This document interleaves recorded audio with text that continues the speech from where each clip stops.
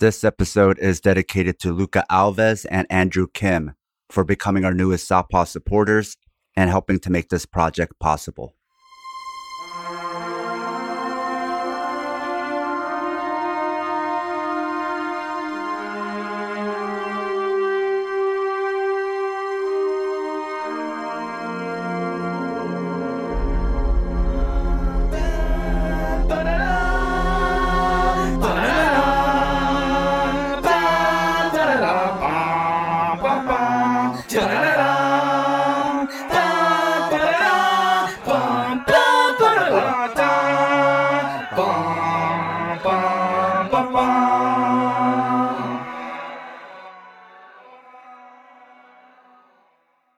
We are back with Southpaw Deep Space Nine, where we analyze Deep Space Nine and Star Trek from a socialist, communist, liberatory perspective, episode by episode.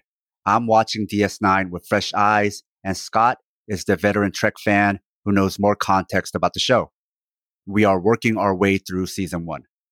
We're trying to record right now, literally after our third massive shooting in 10 days, which might add extra emotion to this episode, but we're all pros, so we'll get through this.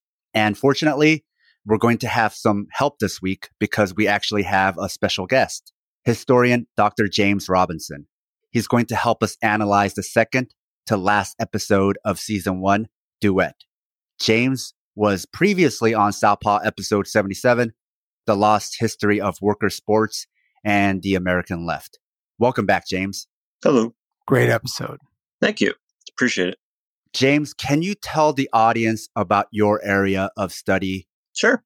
So my area of expertise is on the intersections between sports and social change and politics in the United States, 1920s through 1940s. And, in recent years, there's been a better effort by the left at connecting the two. But I go back and show that effort was going on a long time ago. People were making those connections, especially communists, socialists working in labor. You must be a fan of Beyond a Boundary by C.L.R. James. Oh, of course. That's a classic. C.L.R. James is one of the main influences in me turning to the left. Nice. Yeah, I mean, I never thought I would be interested in cricket. And it honestly took me a Bollywood movie to even understand the rules of the game. But yeah, it's fascinating, especially those issues of anti-colonial struggle and the terrain of sports. And then how did you get into Star Trek? So that's a hard question to answer because I've been watching Star Trek.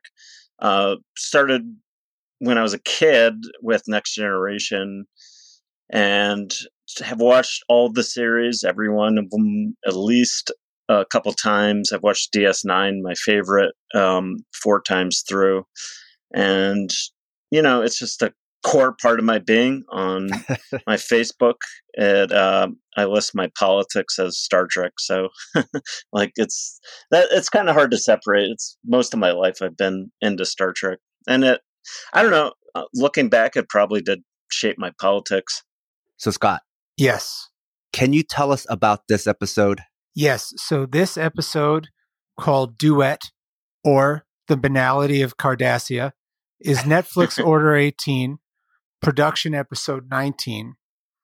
It's considered by many people to be one of the best Trek episodes of all time, top 5 Deep Space Nine of all time, and often considered to be one of the great episodes of TV. Unlike most of the episodes that we will see in the first season, this episode contains no ABC subplots.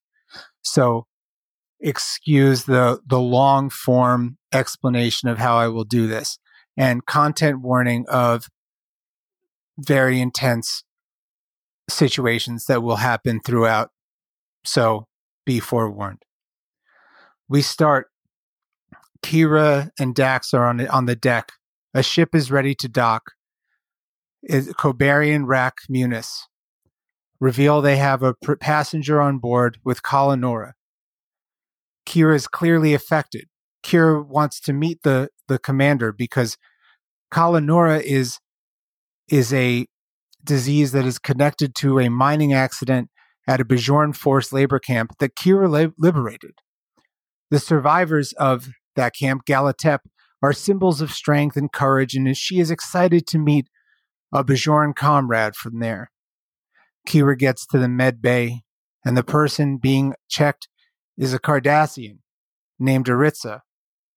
Kira calls ops and says the patient, it must be a war criminal, and he tries to escape but is caught by security. The Cardassian feigns that he tried to escape because of Kira's hate in her eyes. This man is not on the list of escaped war criminals. Kira knows something is up. Sisko says she cannot do this. On what grounds? And she says that by him having this disease is really only endemic to people who are at the Galatep mines when there was an accident. And then she says that when they liberated, there were bodies. And what Kira saw haunts her to this day. Bajoran death was the last step of how they were treated there. Women were sexually assaulted in front of their children, forced to watch their husbands be humiliated, starved to death, old people buried alive because they could not work. Sisko says he will talk to the guest and does not let a crying Kira go.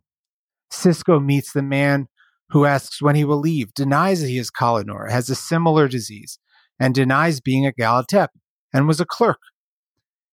He definitely has Kalinor, it turns out, not this other disease. Bashir is positive. He was definitely at Galatep. The Bajarian Minister of State calls Sisko. Minister wants Sisko to bring the man to Bajor for a tribunal trial and wants Kira to take over the matter. Sisko meets Kira. He wants Odo to do the investigation. Kira is very upset, and Sisko thinks that she is not being objective, but promises as a friend that she will conduct as first officer. And Kira feels she owes it to the ones who moved too slowly and never moved again, and for all the Bajorans who can't ask to let a Bajoran to do the job. So Sisko allows. There is another Bajoran in the holding cell who seems to be a drunk guy. Odo does a background check and says the background check tracks. Kira sees Maritza, who makes a dig at the food, and Kira asks questions. Maritza claims that the prejudice that he is feeling. Maritza and Kira have a tete-a-tete. Maritza admits that he was a filing clerk at Galatep and says that he did not want to work and mentions Gul Darheel. Kira thinks that he is a liar. Maritza denies the horrors, says that nothing really bad happened. He talks of Gul Darheel. Victim blames Kira and says that Cardassians left the camp for politics and says Kira does not want truth but vengeance. We then see Gul Dukat and Sisko talking. Gul Dukat wants the man freed. Sisko wants to know who the person is, and the Cardassians downplay the pain and want the Cardassians to be released. They are still, the Cardassian politic is to deny that what they did and their oppression of the Bajorans was genocide, war crime, or anything of that nature. Dax and Kira meet, and Kira ponders if really she does want vengeance, and she says that she wants him punished, whether he was a file clerk or not. To be at a labor camp is guilt. Dax says vengeance is not enough.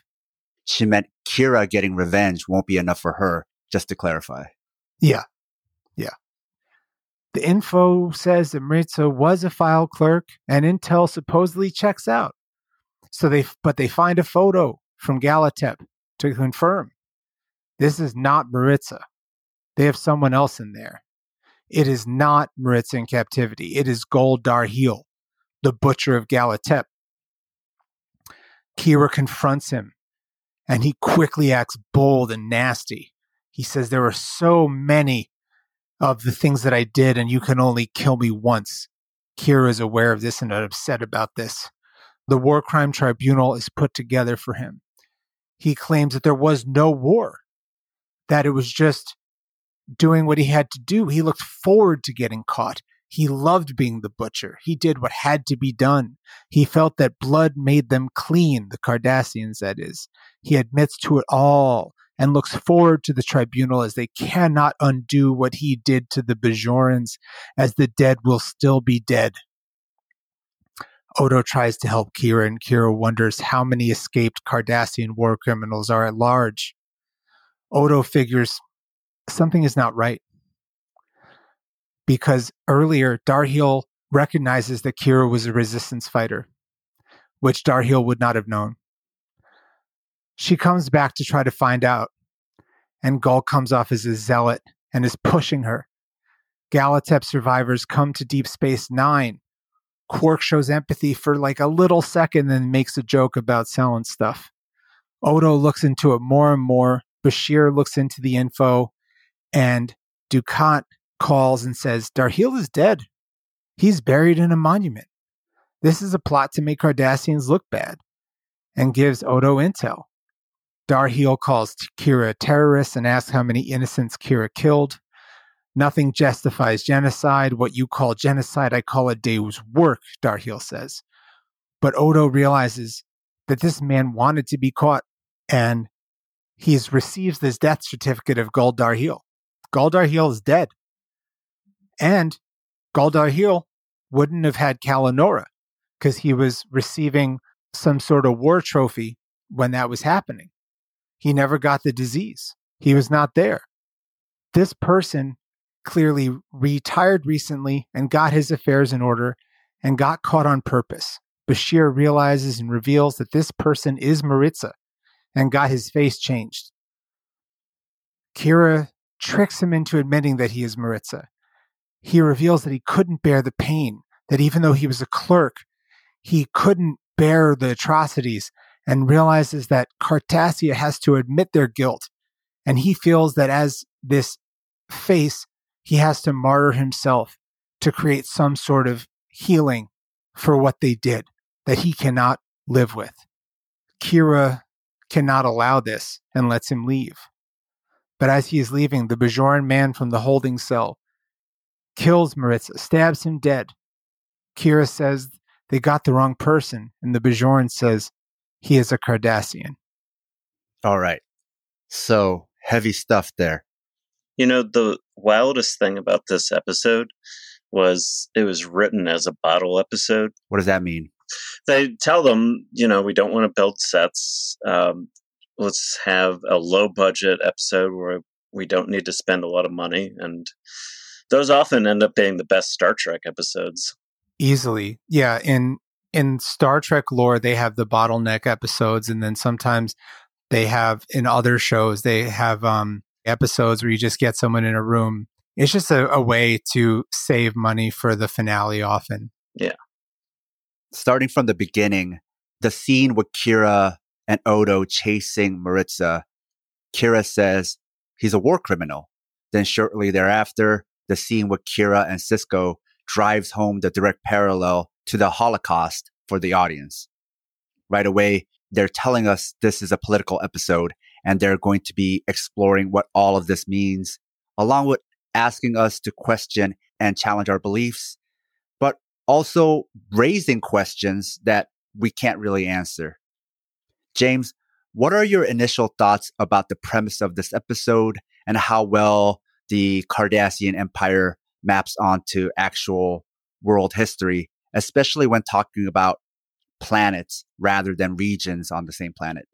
Yeah, and that's a great question. At the fundamental level, I think the episode is what happens when war crimes go unpunished. The episode isn't about Nazi Germany or Imperial Japan, because those countries lost wars, and at least the top level people were put on trial, even if the mid to low level ones were allowed to continue or were even used by the U.S. during the Cold War as anti-communist. So this episode is about how imperialism goes largely unpunished. We could think about the U.S. and Vietnam or Iraq or much of Latin America. The biggest one in my mind is Indonesia. So men like McNamara or Rumsfeld, are allowed to die peacefully in bed.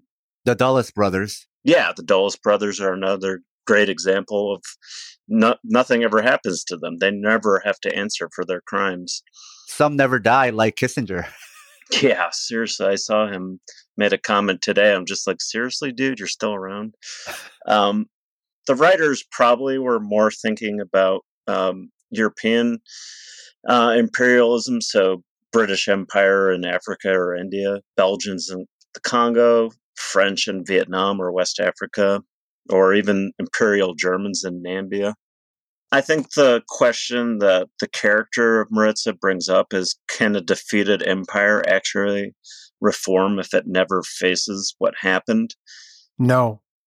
I think that's what the show is heading towards. So in the show, Cardassia is ruled by the Central Command, that is the military, it's the real power. And they made a strategic decision to withdraw from Bajor. It doesn't really answer what it did during that 40-year occupation, where they strip mined the planet and used Bajorans as slave labor. So what happens? I think the closest thing we can think of is probably the U.S. withdrawal from Vietnam or Iraq, where, you know, they withdraw, but the empire is still intact, and that's true of Cardassia too. Scott, I know this is an episode you were both looking forward to and dreading. Yeah, so I was introduced to this episode because I started watching Deep Space Nine when it came out. Then the first few episodes, I was like, I don't know. And then I was in Hebrew school, and the teacher of my Hebrew school, like I came from a Reformed Jewish background, so we would just go like learn stuff until we had our bar mitzvah or whatever. And the person teaching our class was not only a rabbi, but he was a lifelong trekker. I mean, he knew episodes of the original series front to back to front, and was often told to stop using Star Trek to explain Jewish issues and Jewish stories. And he was like, well, actually, I have the perfect thing. So he had us there. I'm like 14 years old. I think I had just smoked some weed with my friends. We're in the synagogue, and he shows us this episode. And every once in a while, we're stopping to discuss what's going on. And I'm being like, stop pausing. Can we discuss later? Like, we need just like get this. And then by the end of the episode, we're all crying, and we're all just like, oh, I see. And then pushes into the narrative. When he presented it, he was like, this is about the Nazi war criminals that escaped to South America and other areas. And this is about Eichmann and yada, yada. And I also knew that this episode was directly inspired by Man in the Glass Booth, which is like a play about, you know, Nazis and Eichmann and right. That stuff of that nature. So that was my experience, and I was dreading it because this is an episode that even my last couple of rewatches, I was like, this is such a painful episode to do. You know, I watched this episode with my dad who got me into Trek. You know, my dad's been gone many years, so it was just a lot for me.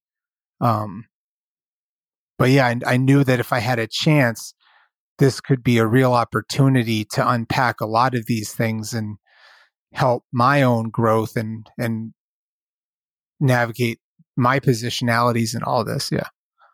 Because I'm selfish in trying to better myself. Unlike the writers of DS9, for most Americans, when they think of fascism and oppression, they immediately think of Nazi Germany. Right. But because we are talking about space and planets, when you think about a more powerful alien force you've never seen before come to settle on your homeworld, this to me more resembles colonialism. Absolutely. Oh, absolutely. To James's point, you can even look at Vietnam then from a colonialist lens. But even the term empire in Trek conjures parallels to colonialism. And I'd say the way Western history is taught and presented, it's much more like how Cardassia teaches history because it's made heroes of the colonizers. For Nazis to be the only parallel Americans can draw means everything else has been written like the great history of the Cardassian Empire. That's the horror for me. The US is looking at Nazi Germany when they, as far as an alien force, settling, occupying, genociding the quote unquote natives, which is a line we've heard in DS9, Mm-hmm. that resembles the history of the US. And it blows my mind. Most Americans, even some DS9 fans, aren't aware of that. Right. I remember the first time I was talking to someone at a party, and for them to consider that the regime change wars and the assassination of people in our name, some might look at us in that other way. And someone called me a postmodernist F word, the slur. Wow, that's very specific. I know. And I was like, all right, fuck you. But to understand that, yeah, when I was 13, the only context I could know was Hitler. Right. Because that was all I knew. I didn't know about the other contexts in other parts of the world where people experience these horrors. And when I was watching this episode, I kept on thinking of this quote by Fanon, colonialism only loosens its hold when the knife is at its throat. Mm. Right. So when Cardassia, the knife wasn't at its throat when they left the camps. It was strategic. That's a great comparison, is the Algerian experience, where nothing ever happens to de Gaulle or any of his generals. They die old men, and they never answer for what happened in Algeria. And that colonial experience, where it's a total war and sometimes civilians are targeted, that comes up during the episode when they're having that tit for tat, where when he's trying to play the character of Darhe'el, he brings up, how many civilians did you kill? And Kira says, I don't know. I didn't keep counting. And he's sort of implying, no, you're the real war criminal for targeting innocents. And she says, well, they shouldn't have been there. Coincidentally, you were talking about de Gaulle in Algeria and De Gaulle, yes. And then you have Gaulle as the military rank for the Cardassians. So it's just kind of like a nice wordplay that I don't think it was intentional, but it does have these kind of unconscious historical callbacks. Now, with Sisko, we see a conflict because he's not part of the Cardassian Empire, but he's also not part of the Bajoran Provisional Government. He's a company man for the Federation. So what is the role of the Federation here? Are they supposed to be neutral? And why are they even involved with Bajor in the first place? And can they even be neutral when they have Federation interests in the region? Not only between Bajor and Cardassia, but also between Bajor and the Federation. I mean, from the show, I always got the impression when the Cardassians withdrew is for some larger strategic position, but once the wormhole is discovered, they're ready to come right back. The only thing stopping them is the Federation.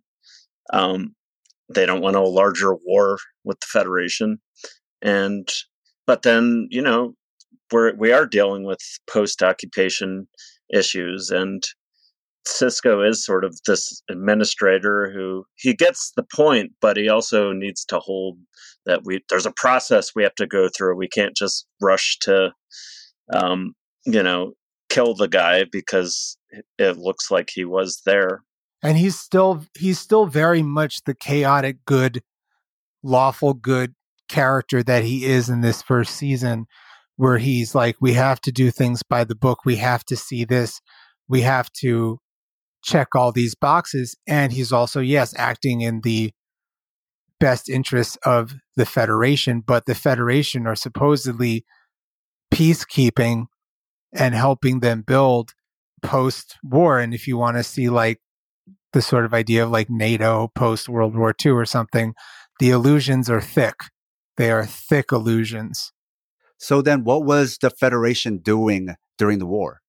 So at points, the Federation has wars of their own with Cardassia, but Bajor is just behind the lines And there's a TNG episode where they're talking about Bajoran refugees who've been forced to flee, and the Federation attitude is kind of like you see American attitudes towards refugees throughout the world, like, oh, isn't it sad, but what are we going to do? So it was basically during the war, they didn't help out much, but once it was over, they helped a little bit but also Bajor didn't want to join the Federation. Also, you have to join the Federation to get help. Sort of, yeah, there's some issues. There's some problems. And we meet the Cardassians in The Next Generation, and they're like these antagonists. And we do meet a couple Bajoran characters. And in fact, Kira's character was originally supposed to be another character that appeared in Star Trek The Next Generation, but that actress chose to not be in it. But yeah, so we learn of the Bajorans and the complex nature in The Next Generation. And going back to your question, Sam, about what the Federation was doing, not to give you, I'll try not to spoil it, but there's larger border issues between the Federation and the Cardassians that are going to be addressed as the series go on. They're much beyond Bajor. A note to our loyal listeners: if you love the Southpaw Project, please support us and help us get paid for our labor by financially supporting us on Patreon. This will give you access to exclusive bonus content, as well as our private chat group on Discord. Show your Southpaw solidarity by supporting us at patreon.com/southpawpod. When you have two countries with asymmetrical power, so in this case, we have the Federation, which is not a country, but you have this organization that is much more powerful than Bajor. Can you ever have neutrality? Yeah, I mean, when Sisko is originally sent to be, the caretaker of running the space station, his mission is that he's trying to prepare Bajor to eventually enter the Federation. So that means you got to deal with all these different factions. You got to make sure that they don't become a religious, driven society. You got to help them rebuild. So they're absolutely not neutral. And they also have an interest in keeping the Cardassians from returning, because since the wormhole is now this strategically important resource. Yeah, and it's quite good for the Federation to have a way station right in front of a wormhole where the beings inside the wormhole believe that Sisko is an emissary to them. I think caretaker is the perfect term then, where it's like, no, we're not here to be neutral. We're not here to really take over either. We're thinking of it as something we have interest in, how it develops. Yeah, I think that's a pretty good way of putting it. The point that was raised about the wormhole, it seemed like also when they discovered that not only piqued the interest of the Cardassians again, but it seemed to make the Federation even more interested in this region. So the two superpowers in the area both got even more interested and now care even more about Bajor. Yeah, it went from being a backwater where they don't even care really, except for it's sad, to now it's a very strategically important place. It's the pathway to this vast unexplored, who knows what's on the other side of this wormhole. Now we get into the investigation of Maritza, the filing clerk, as a possible war criminal. But this also raises the question, are you guilty even if you're a low-level worker just following orders? Do crimes have to be direct? This is supposed to be a parallel to Adolf Eichmann's trial in Israel, according to some of the show notes. But I think something we can think of now with that parallel that people who were initially watching this episode weren't probably bringing up or thinking about was how there's a trial about an oppressor where everyone is saying you should know better. And if you're oppressing, you would know, all the while seemingly oblivious to the occupation of Palestine and that parallel. Scott, I know you have thoughts here. Oh, I absolutely do. And these are thoughts that have gotten me excommunicated from certain members of my family, because even the most supposedly virulent progressive or liberal, sometimes when you just say the word Palestine or say the word Israel, Palestine, or conflict, you get this Pavlovian, response of, oh, well, we don't talk about that, or don't make people upset, or no. But yeah,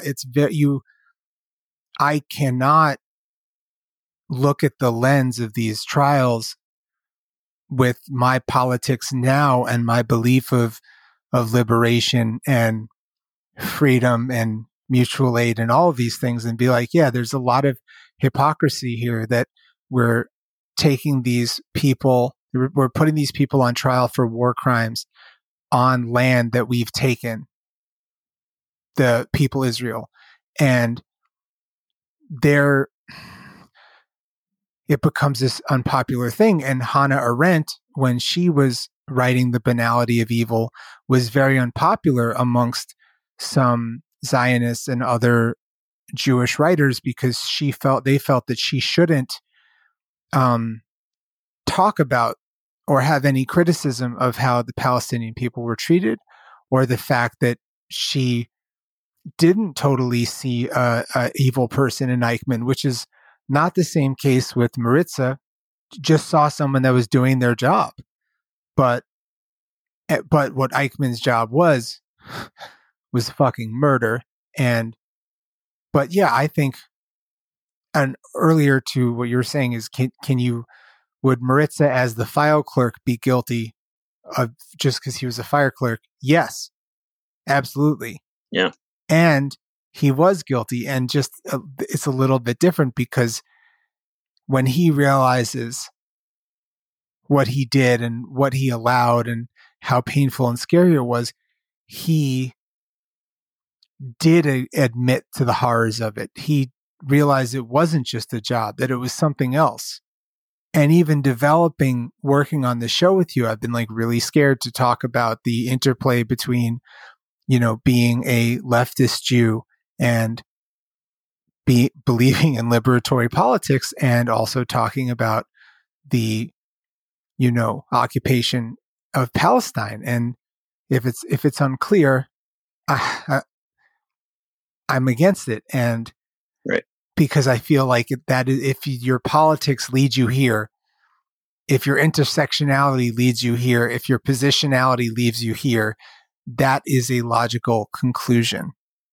Maritza at the beginning says he didn't even want to be in the military, so he's probably drafted, and he's simply working the filing system. But here's the thing. He made the occupation more efficient, and probably some of the stuff he brought up about presenting reports and all to Goldar Hill is probably based on things that happened. So he's driven by guilt, the trauma of those survivors, and the war guilt of those who didn't even want to be there but did the things anyway. He's sort of a whistleblower from within the system, almost like a Chelsea Manning, although, goes about it a little differently. So he lives with that war trauma, and ultimately he's trying to die. He wants to die for a purpose and hope that military dictatorship will fall.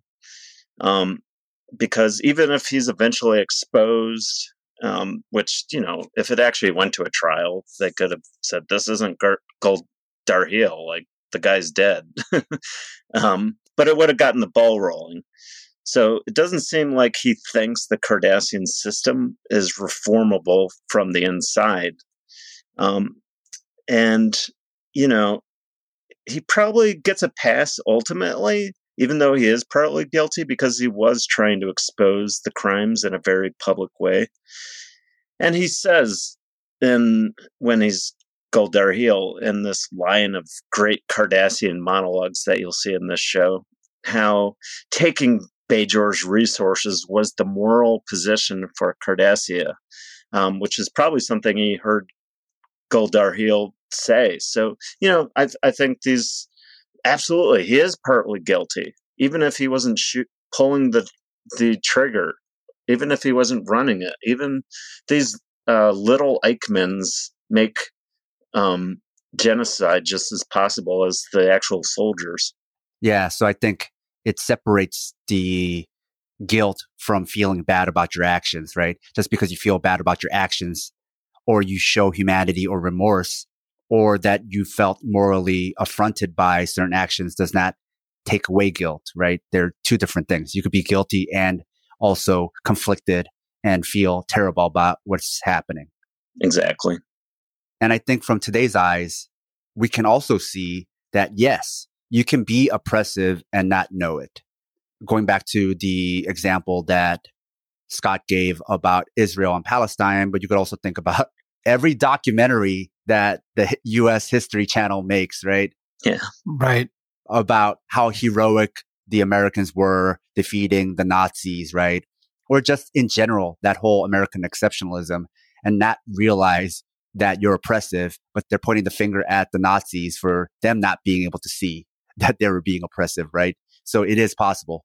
And just like happened in real history, your Maritzas of the world, your low-level Nazis, they never faced any repercussions at all. Your low-level to mid-level guys continued on in West Germany because they were anti-communist. Maybe even some of the higher level people, right? Yeah, that's true. They ended up in NASA. Oh, yeah, this is really very heavy stuff, and I'm pretty sure my Hebrew school teacher would not be happy with me. I remember. Oh, no. Well, I mean, look, again, this is a long time ago, but even this reformed liberal school, some people, the mere mention, I was indoctrinated to this certain idea that took a very long time to undo.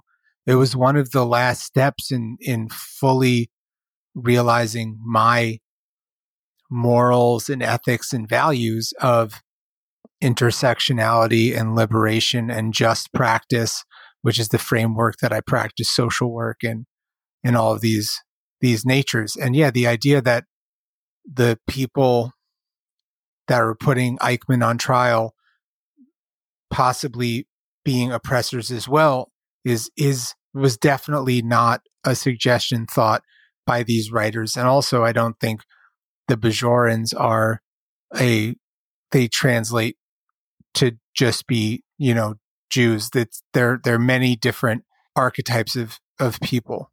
Yeah.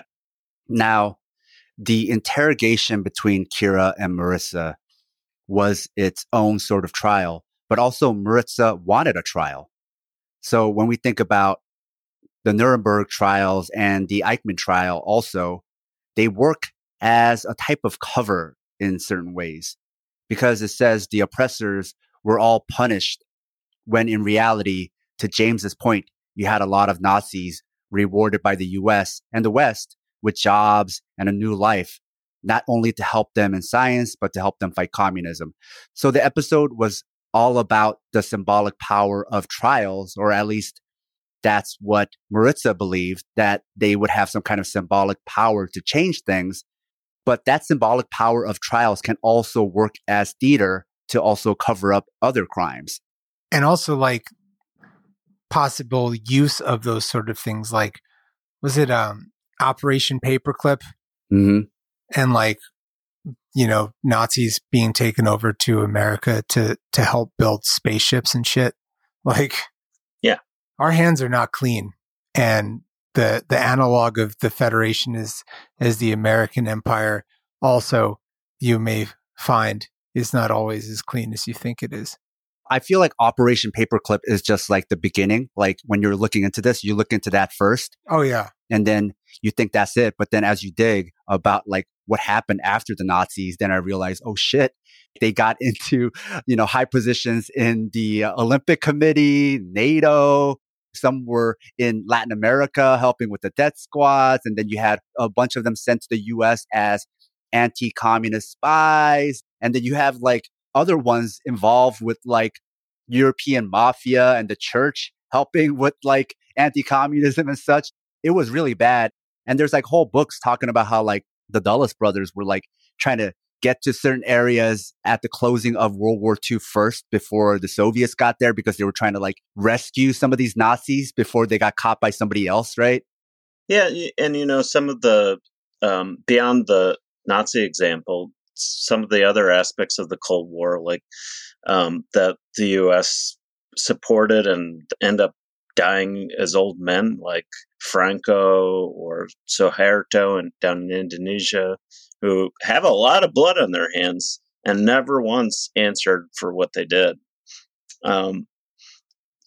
These, like somebody like Maritza, who is a low-level person. He's an instructor at a military school, teaches filing, but he was involved in a genocide. He was involved in the labor camp, even if it's that banality, and he never had to face anything, and he realizes that. I think it's an interesting question: is what do you do with people who never faced any consequences and are in fact still supported through? Like, how do you remember that? And how do you come to some sort of conclusion? How do you meet that? Because people like, we could name Turkey, British Empire, American Empire, whatever else. They never have come to terms with these things. Korea is another example where you had these people who were collaborating with the Japanese to help commit a lot of these atrocities in Korea. And then when the Japanese left, instead of being tried and punished, the Americans put them in charge of the new government. So literally were rewarded. And then what happens? Right. Which actually in Korea, in certain periods when they found that certain families or certain people benefited from Japanese occupation and from collaboration, like you actually did get your land taken. Yeah. How do you know how that process came about? Like, was there a trial or was it a law passed or what? I mean, initially, when the Japanese occupation ended, you had several versions of the provisional government.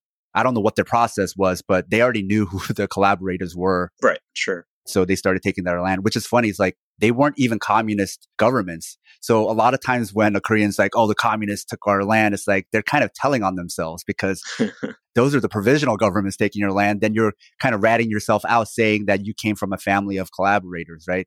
So there was that initial period of that happening. Later on, there was the Truth and Reconciliation Act.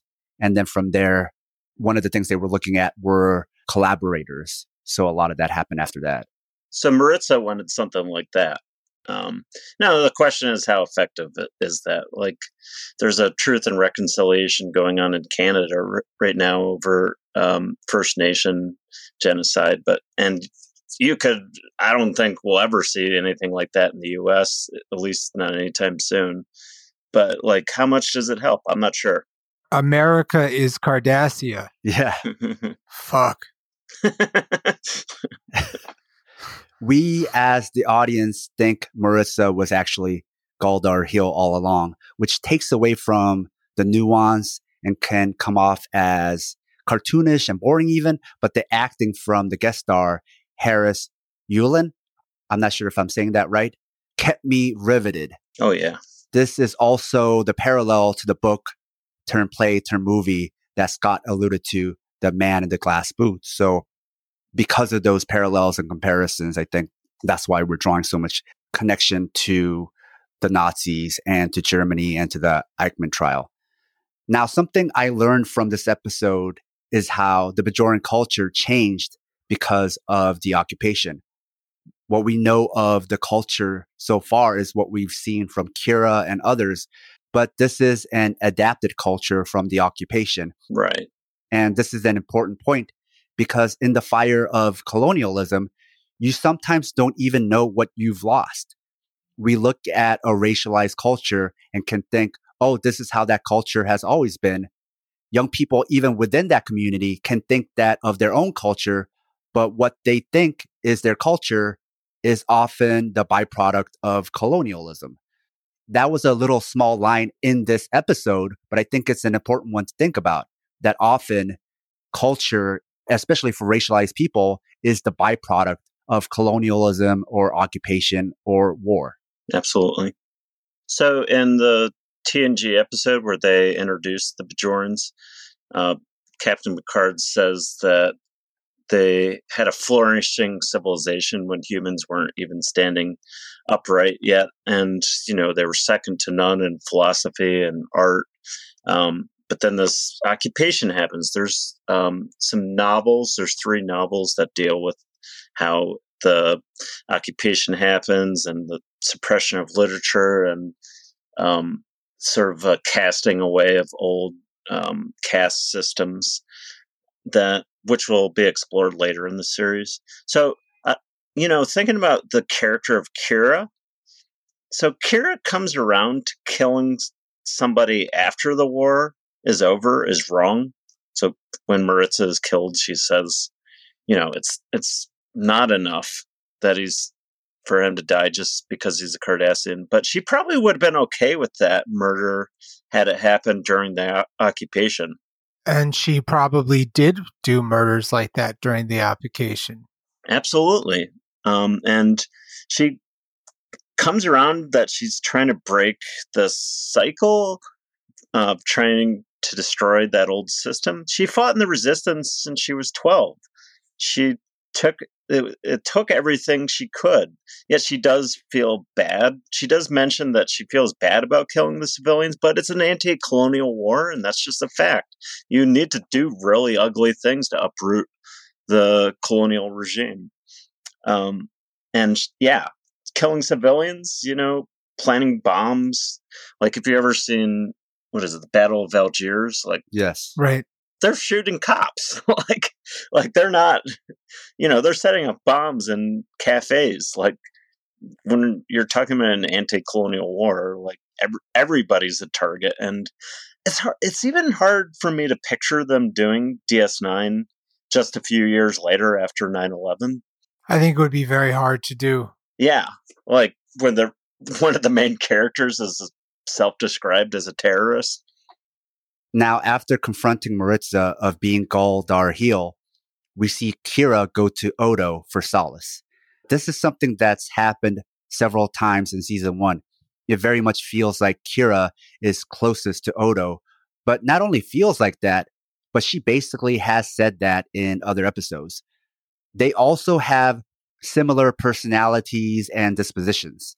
This all makes me think Odo's past is more complicated than we think, especially from this episode where we clearly see Kira hates anyone associated with the crimes of Cardassia, even if you're a file clerk. But we also see Kira likes, trusts, and feels a kinship with Odo, at least in this season. I don't know if that changes later on. There's even a line about how they both know how bad Cardassians are. This is a long aside to say if we are to trust Kira, Odo is not simply a reformed baddie. The character, the mystery of his past, and his relationship with Kira and even other Bajorans make Odo really complex and a really interesting character for me. The subtle performance I also want to give a shout out for by the actor who plays Odo was also excellent in this episode. Rene Bourgeois. Okay, because I didn't want to say that name. Because he also drove home that he was not really a friend of the Cardassians either. In some of the lines he says, but also just some of that understated performance. You could tell he did not like them. So he's a cop and he was trying to live up to his notions of justice. Earlier on in the season, he's coming up against, he's got to play by the rules, and the Federation does justice a little differently. Yet he recognized the brutality and lack of justice during the occupation, and I think Kira respects that. And without giving anything away that happens later, like they both lived, they saw the occupation, and the rest of the senior staff, they didn't see it up close. They saw the aftermath. They did have a reveal this season that Odo, for some part of his life, was held in captivity in some kind of lab by the Bajorans also. So that makes it even more complicated. Yeah. Is his role the same role that Worf had in The Next Generation, like the chief security officer? Sorta, except for you got to remember Deep Space Nine is more like a town than a ship. So he's more like the local cop than Worf would have been, like, your bouncer or whatever. As my friend Alan texted me, he's like, "Oh, I always called Odo the thin goo line." So I like that scene when he's talking to Gul Dukat, and he's pretty much like to Gul Dukat, like, dude, you're a creep. I don't really want to talk to you, but you're my old boss, so I'm gonna pursue this thing. Yeah, we played one game of that game you like, and you cheated, dude. Yeah, like, I'm not gonna let you get away with that. And I think Scott and I have talked about how there is no real parallel to Odo in real life because he is so complicated, even his role as a cop or how he even carries himself as a cop, because more than the law, he has his own moral code that he goes for. So in this episode, especially that scene you were talking about, James, what's also unrealistic or unlike the cops we know here is that Odo seems like a type of person who would also just as likely arrest somebody above him. It seems like even the fact that Gul Dukat, who I guess was technically his boss, the fact that Dukat was cheating really bothered Odo. Right. But he is one of a kind on the show, right? He's the only shapeshifter, so he's kind of in his own bubble and just like, I guess, following his own thing. He is sort of like the outsider. He's coming at his own sense of justice because, you know, he does have a sense of what's right and wrong, but he also has an innate drawing towards order, and he doesn't like disorder. Yeah. So, you know, and the occupation is messy. The occupation involves areas of gray, of, you know, there's black and white of justice, but then there's a lot of how do you operate in an unjust system. Later on, Maritza pretending to be Gul Darhe'el. I also like that name because of pro wrestling, where you obviously know this is the bad guy, right? He's that Darhe'el. But pretending to be Gul Darhe'el gives this speech about how Bajor was just a resource for the Cardassian Empire, which you alluded to, James. And the looting was necessary for capital accumulation for the Empire. The destruction was a byproduct. This is a really clear and succinct explanation of colonialism. Yeah. I mean, that's absolutely how empires, European empires, and to a certain extent, if you think about how the United States expands as the settler colonial state, yeah, it's absolutely one of extraction and capital accumulation, and what historians call the Great Divergence of how Europe got rich at the expense of the rest of the world. We need these things. Stuff, then who cares what happens? Yeah. Today, that form, the descendant of those old European systems, is global systems of trade. And where, you know, even though the British don't rule Nigeria, they're still doing extractive operations in, say, chocolate, cocoa growing, where there's these systems still operating. So in the other places in the show, I think they discuss this in the TNG episode Chain of Command Part 2, when Picard is basically tortured. His torturer says that, you know, Cardassia is resource poor. They've had famines. So in order to get past that, they conquer other planets and take their resources. And, you know, that kind of comes back to, you know, societies that come from poverty, which at one point Europe was a poor part of the world, but then they have this age of discovery and then international capitalism that goes into this really extractive sense of international empire. That you know, I don't know if it's a direct correlation there, if what the writers were trying to go for, because they were trying to do a few things. I think they were trying to make some kind of commentary on colonialism. They could have also been thinking about the Yugoslav civil wars that were happening at the time that this episode came out. I think so, definitely. And the Bosnian War was winding down at that point. If you love the Southpaw Project, please support us and help us get paid for our labor by financially supporting us on Patreon. It'll help us supplement the cost of running this project, the incredible time and energy we put into it 7 days a week. And you'll be giving us some breathing room, not only to juggle Southpaw with our day jobs, but also to expand Southpaw into other areas. Show your Southpaw solidarity by supporting us at patreon.com/southpawpod.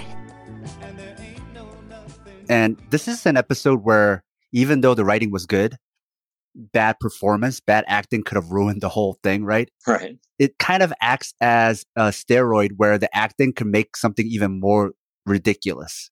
Like some of the speeches by Maritza. Maritza makes that episode. I would say there's only one bad performance in this whole episode, and it was by the guest star who was playing Kanan, who was the one who stabbed Maritza. That was bad acting, yeah. Oh, yeah. When I saw that, I was like, oh, this is typical DS9 season 1 guest star acting. And so because the rest of the show was so stellar, it stuck out even more than it would have in other episodes. It just stuck out like a sore thumb. Yeah. I mean, I guess the only thing I would say in defense of that is he was supposed to be a drunk and he was acting like he was drunk. He's like, the Kardashian, I'll stab that dude. But it seemed like a drunk Shakespearean actor. Yeah, yeah, totally. Yeah, that part, it's like, okay. He just goes up to him and stabs the dude. It's like, I guess it does happen, but I mean, the guest star who was playing Maritza, he did the best he could with that stabbing, but it almost took me out of the scene. But now let's talk about that performance, because we don't really talk about the performances too much in our commentary. But let me start with you, Scott. What did you think about the performances? We already talked about Odo, so performances of the guest star and especially Kira. Well, Nana Visitor, the actor that plays Kira, I think her depth in this episode and her ability to talk about the pain and the trauma and so succinctly talk about what she saw. And like, I was texting you today, like I'm at work, like trying to just get a couple scenes, rewatch a couple scenes, and I'm like crying, especially when she was like, I owe this to the ones who moved too slowly and never moved again. Like her performance, which just is like 2 steps away of overperformance, just pushes the lines and shows her pain and her growth as a person who's seen so much at her age. And yeah, we were talking earlier about like what these experiences would have been like if Cardassia didn't come. Would have been everything was changed because of colonialism and greed and violence. And yeah, that line. Yeah, I mean, it's like you said, very spectacular, and she's able to sell when her character's growth. And by the end of the episode, in the beginning, she's saying, I want this guy to be guilty so I can get some sort of revenge. And then Dax is sort of like, well, is that really what you want? And she could have easily been like, fuck you, dude, you weren't there.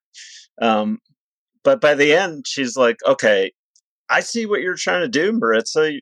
You really want Cardassia to answer for these crimes. And you know what? I'm not going to let that's a noble thing, and I'm not going to let you die.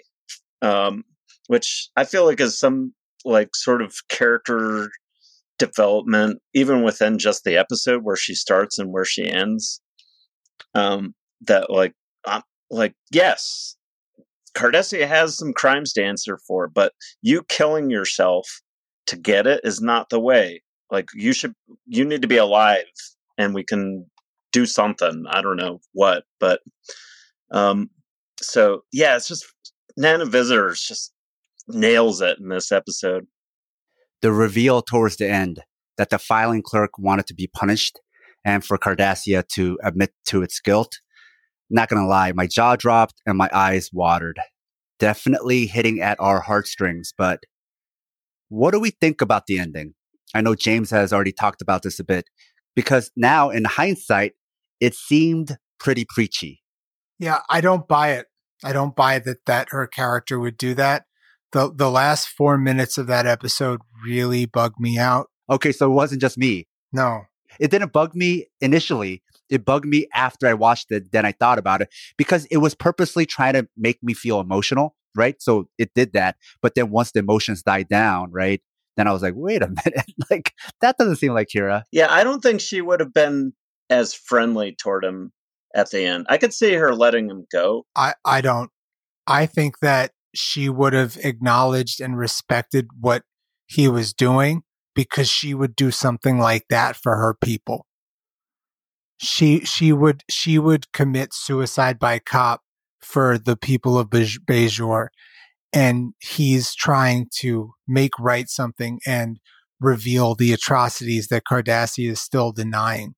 So I think she would have been like, I respect it. Do what you got to do. And I felt like the last 3 minutes or whatever, they felt they couldn't do something like that, or that would have shown Kira to be too terroristy. Too terroristy. I mean, in a previous episode, she was willing to burn down somebody's whole house. Yeah. To get them out. Yeah. And this was a Bajoran, right? That's a great connection because that does feed into her character development, that she is trying to like move past being a resistance fighter towards that new Bajor. And maybe that's part of what they're trying to get at here. Yeah. It's a little too much growth, a little too fast. Have either of you seen the film Blue Collar? Mm-mm. Well, it's a Paul Schrader film who wrote Taxi Driver. He directed this movie, and it's Yaphet Kotto, Harvey Keitel, and Richard Pryor, who work in a factory, and it's about unions and factory towns. And oh, I have seen that.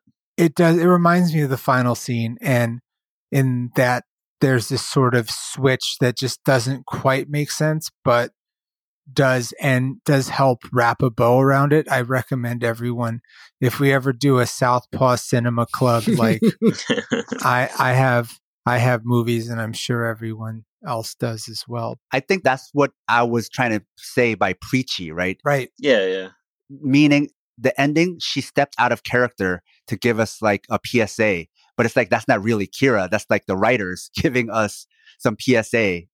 I mean, it is sudden to just release the guy. He was there. Like, he was part of it.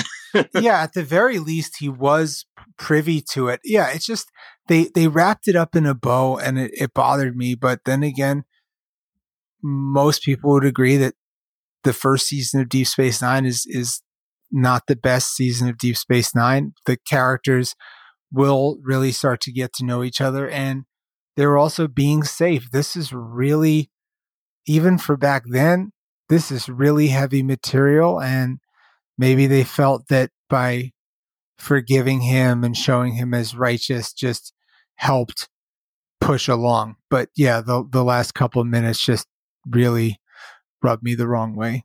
Yeah, I guess they're trying to say something about like collective guilt, because, you know, that what's the matter? He's a Cardassian. It's like, no, it's not enough. It's like, well, okay. He was there. He was a file clerk to make the labor camp more efficient. And I think connecting back to something that Dax said, and a lot of things that Maritza said about you and I were the same. I think it was trying to drive home this point about cycle of violence, seemed like the theme. So this episode seemed to raise two big questions that are hard to answer. And I guess the first question is, are all cops individual autonomous bastards? Or are they also just cogs of bigger systemic forces? And this is something Maritza is forcing us to consider. It's just that with roles like this, with certain cogs, some of them enjoy their jobs more than others, and the system also selects for those that enjoy the job. I've pointed this out in the podcast, but also on social media, the inconsistencies of people who say ACAB, because they don't all apply it universally. But even if they did, it doesn't work for all situations. I mean, if we are looking at this institutionally, then the real bastards are the highest institutional forces. Cops are just their pawns. Sure. Right. I've pointed out how some American ACABers recognize this for soldiers and also even other agency members that work outside of the US. Or sometimes they think those systems are good if they point their violence outside of the US.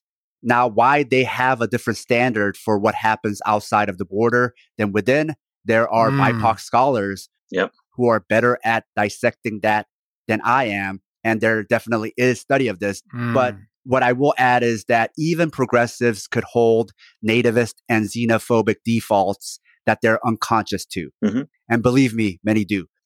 And another example I could give is like of Jeff Bezos. I'm sure he has warehouse managers and middle managers who are awful, but we all realize the systemic force here is Bezos, right? Not those lower level managers, right? They're part of it too, but we all think to Bezos. So we hold a different standard for Amazon than we do for other systems. So yes, right. But this episode is asking us to look at Marissa as a cog caught up in a bigger system of oppression. And that's even how Kira eventually looks at Maritza, but also how she looks at Cardassians' changes, that they're not all equally guilty and that they all don't have equal power in the system. So how do we look at individuals within a systemic problem? Yeah, I mean, it kind of what you're alluding to, where there's levels of bastardness and how much power you might have. Like Gul Dukat, who's the overseer of all of Bajor, has a lot of bastard power. Gul Darheel has some particularly nasty and specific bastard power. So, yeah, maybe Maritza doesn't have as much, but he's still, he's part of that. I mean, there is individuals. He didn't come into the situation looking to do anything but be a file clerk, and he didn't even want to be in the military, but he still did it. He's still there. He witnessed these things, and he still did his job every day, and he was very good at it. I guess the double standard I would bring up then, I'm not saying that I feel one way or another. I'm not even revealing what I really feel about this. I'm just pointing out inconsistencies, how a lot of Americans, even leftists, might think about this. Oh, yeah, absolutely. Absolutely. They might agree with you here, but then if you say, well, if that's the case, then should certain ex-military U.S. soldiers go face their crimes in Afghanistan? Or should some soldiers, ex-military, have gone back to Vietnam for their crimes, right? If it works one way, it's bidirectional, right? If Maritza is guilty, then these military people are also guilty, but I know a lot of people will say they're not. So then that's why I'm saying these rules that we have, we're not going to be consistent with them. Yeah, absolutely not. And they're clunky and they're messy and they don't work in every direction. So that's why I don't even like absolute terms like that, because everybody's going to be a hypocrite. Yeah. And like you said, when we're talking about wars, there's a lot of times the lower level people will mostly get away with whatever they do because they weren't in charge or whatever, or they'll be made into examples, like the people in the Abu Ghraib scandal. It's just a few bad apples. It doesn't go all the way up to Rumsfeld as a systematic policy of torture. It's like, well, really? I mean, there were ex-prison guards of private prisons in the U.S. They didn't come into this. Like, they learned from these systems. And then you also have situations where it's like, when we had the draft, right, then you could make a case and be charitable and say, well, some of these people didn't choose to go off and be forced to kill people, right? Yes. But then nobody is forcing you to do sexual assault. Yep. Yet we all know U.S. war and interventions are full of sexual assault. I would say 99.9999% of these sexual assaulters never faced any punishment for their crimes. And that's on them, right? And these imperial cops, much like domestic cops, have their own thin blue wall of silence. They have each other's backs. They follow their own laws. So this is another reason why their crimes go unpunished. And just like domestically, BIPOC victims never get justice. And instead, they're victim blamed to say you need these types of cops to police you because you obviously are not fit to govern yourself. So then what do we think about that, right? Like, even if Americans, or you consider yourself a leftist and it's like, I've put away all the baggage of how I was before. It's like, nah, dude, you probably still have a lot of nativism and like US nationalism and even, certain white supremacy because others, those not of you, you're okay with punishing.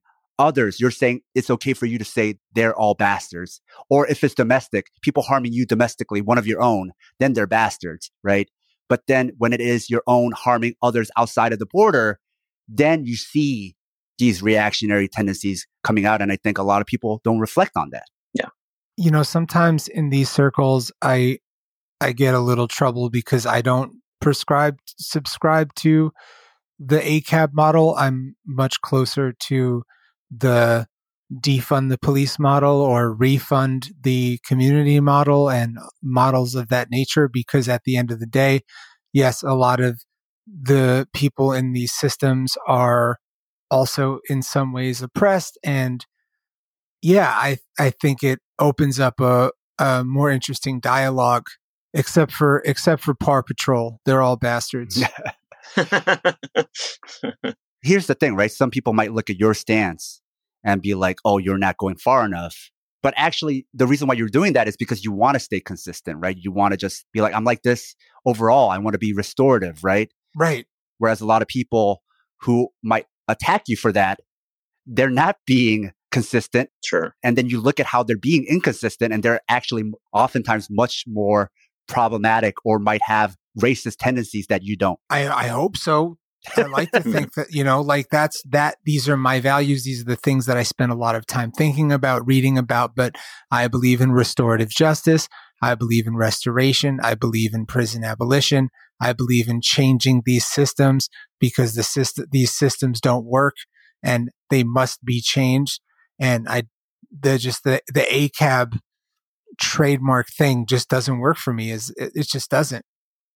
And not like, oh, I know some good cops or like blah, blah, blah. It's just too absolute. It's too absolute. And just the growth for it just doesn't work for me. I don't know. With the ACAB stuff, I guess I've always thought of it as it's an attack on the job as more than the individual. Like they can cease to be a bastard, quote unquote, if they stop doing the job or if they quit or whatever. But because it's more the role than what any individual. And yes, they, like you said earlier, they do self-select a bit more. But I don't disagree with anything you said. Like I also believe in restorative justice. It's just the way that the police are set up right now. That's not really their role. I think you indirectly raised a good point in that you don't necessarily need theory, but like with these terms like ACAB, and that's just an example. But I think in general, when you think about your politics and these slogans that you say, or these maxims that you stand by, or these seemingly beliefs that you expound, I think it's important to sit down and reflect and think, what do I really mean by this? And this is something we talked about in previous episodes where Scott himself talked about his own dark night of the soul, where he had to think about his own values and right. Are my thoughts my own? Are these beliefs? Do I even believe these beliefs? What do I mean by these beliefs, right? Mm-hmm. That's something more from like regular philosophy and also from therapy. Yeah. And I think those are things that leftists can also apply, that maybe, you can't learn everything just from other leftists. You can pull from other disciplines. And I think it's important to reflect on what you actually believe. What do you mean by these things that you say? These things that you've heard, what does that mean? When you hear something like ACAB, are you talking about every individual, or are you talking about that role? And is that role, right, specifically cops, that job, or is that also a metaphor? Right. A lot of times people saying a lot of the same things are speaking past each other, not even realizing they're talking about different things. Yeah. It's not just about theory. It's also about reflection and self-reflection. Which is why I also use the defund as the language of that, because as a symbol, that works for me better. It gets to the point that you're trying to make better than ACAB. Yeah. Makes sense. I keep thinking about the bad actor drunk guy coming up and stabbing him just for being a Cardassian. It's like, I mean, I get that he's an old man and he wasn't good at dodging the stab, but I guess Garrick has never been attempted stabbed by that drunk dude because he lives on the station. I know. I thought about that and also thought about Odo's right there. Yeah. If he's just as bad as we're supposed to think he is, why didn't you just stab him too? Yeah. There's holes. Now, going back to what we were talking about with it ending preachy, and to be fair, because it's raising another question, which is hard to answer, which is, what is the path forward? I think this is easier to solve in fictional works because it can never be as messy as real life. But also fiction is much more black and white. Here are the good guys and here are the bad guys. But in real life, not only is nothing that clear cut, but also, as we talked about in past episodes and what we just talked about, our beliefs can be manufactured. So there might not even be a clear agreement on who is the oppressor and who is the victim. Or as we've seen in history, but also the colonial history this episode has alluded to, the popular opinion can be that the oppressors were the good guys, other than the Nazis, of course. Right. So this episode is saying, well, you can't just keep hating and killing. But it's not simply about stopping the violence, but it's also about justice. And what does that justice look like? And when you don't have agreement on that, the violence will continue. Of course, asymmetrically, because you never have two parties with equal power. Also, hating and wanting to kill and hating the person killing you are also not the same. So the problem isn't that there's violence. The problem is that there is no agreement on what does justice look like. Yeah, I think the writers were definitely playing on those cycles of violence, probably in response to Yugoslavia, the civil wars. They're probably also alluding to Israel-Palestine. Although, who knows how directly. And, it could also be looking at any number of ethnic conflicts in the world, because it is supposed to be like the Federation's the U.S., according to the writers, and then Bajorans and Cardassians are some other group that hates each other and have been, quote unquote, fighting for thousands of years, quote unquote. Is there anything that we've missed that either of you want to bring up? There is a very short scene that they slipped into this episode that sets up a major plot point for the next episode. Just so you know, so you can look for it. It's very short. Is it with a certain guest star that we saw briefly? Yes. Very briefly. Sometimes you see a guest star and you're like, this isn't like an extra. This is an actual guest star. Right. Yeah. And sometimes I actually forgot that person was in it until I saw it. I was like, oh, right. That's this episode. Well, this about wraps it up. Thanks for coming on the show, James. Is there anything you're working on that you wanted to plug? So I'm working on turning my dissertation into a book that'll explore radical involvement in organizing sports, particularly in labor in the 1920s through 40s. Look out for it from Rutgers University Press in the next year or two. Awesome. Do you have a working title? Yeah, it's the same one as my dissertation, which is Strikes and Strikeouts, Sports and blah, blah. Labor sports in the United States, 1918 to 1950. My book is called Strikes and Strikeouts, blah, blah, blah, blah, blah. Sometimes I have to look it up, to be honest. When you have like the colon and then you have like a subtitle, then I can see how like your own title can be hard to remember. Yeah. Strikes and Strikeouts. That's the main thing. Well, thank you all for listening. Remember to give the Southpaw Network a stellar review wherever you listen to podcasts. If you like what we're doing, support us on Patreon. You can find all pertinent info at southpawpod.com. Scott, what are we watching next week? Next week, we are watching the season finale of the first season of Deep Space Nine, In the Hands of the Prophets. Until then, Da-da-da-da.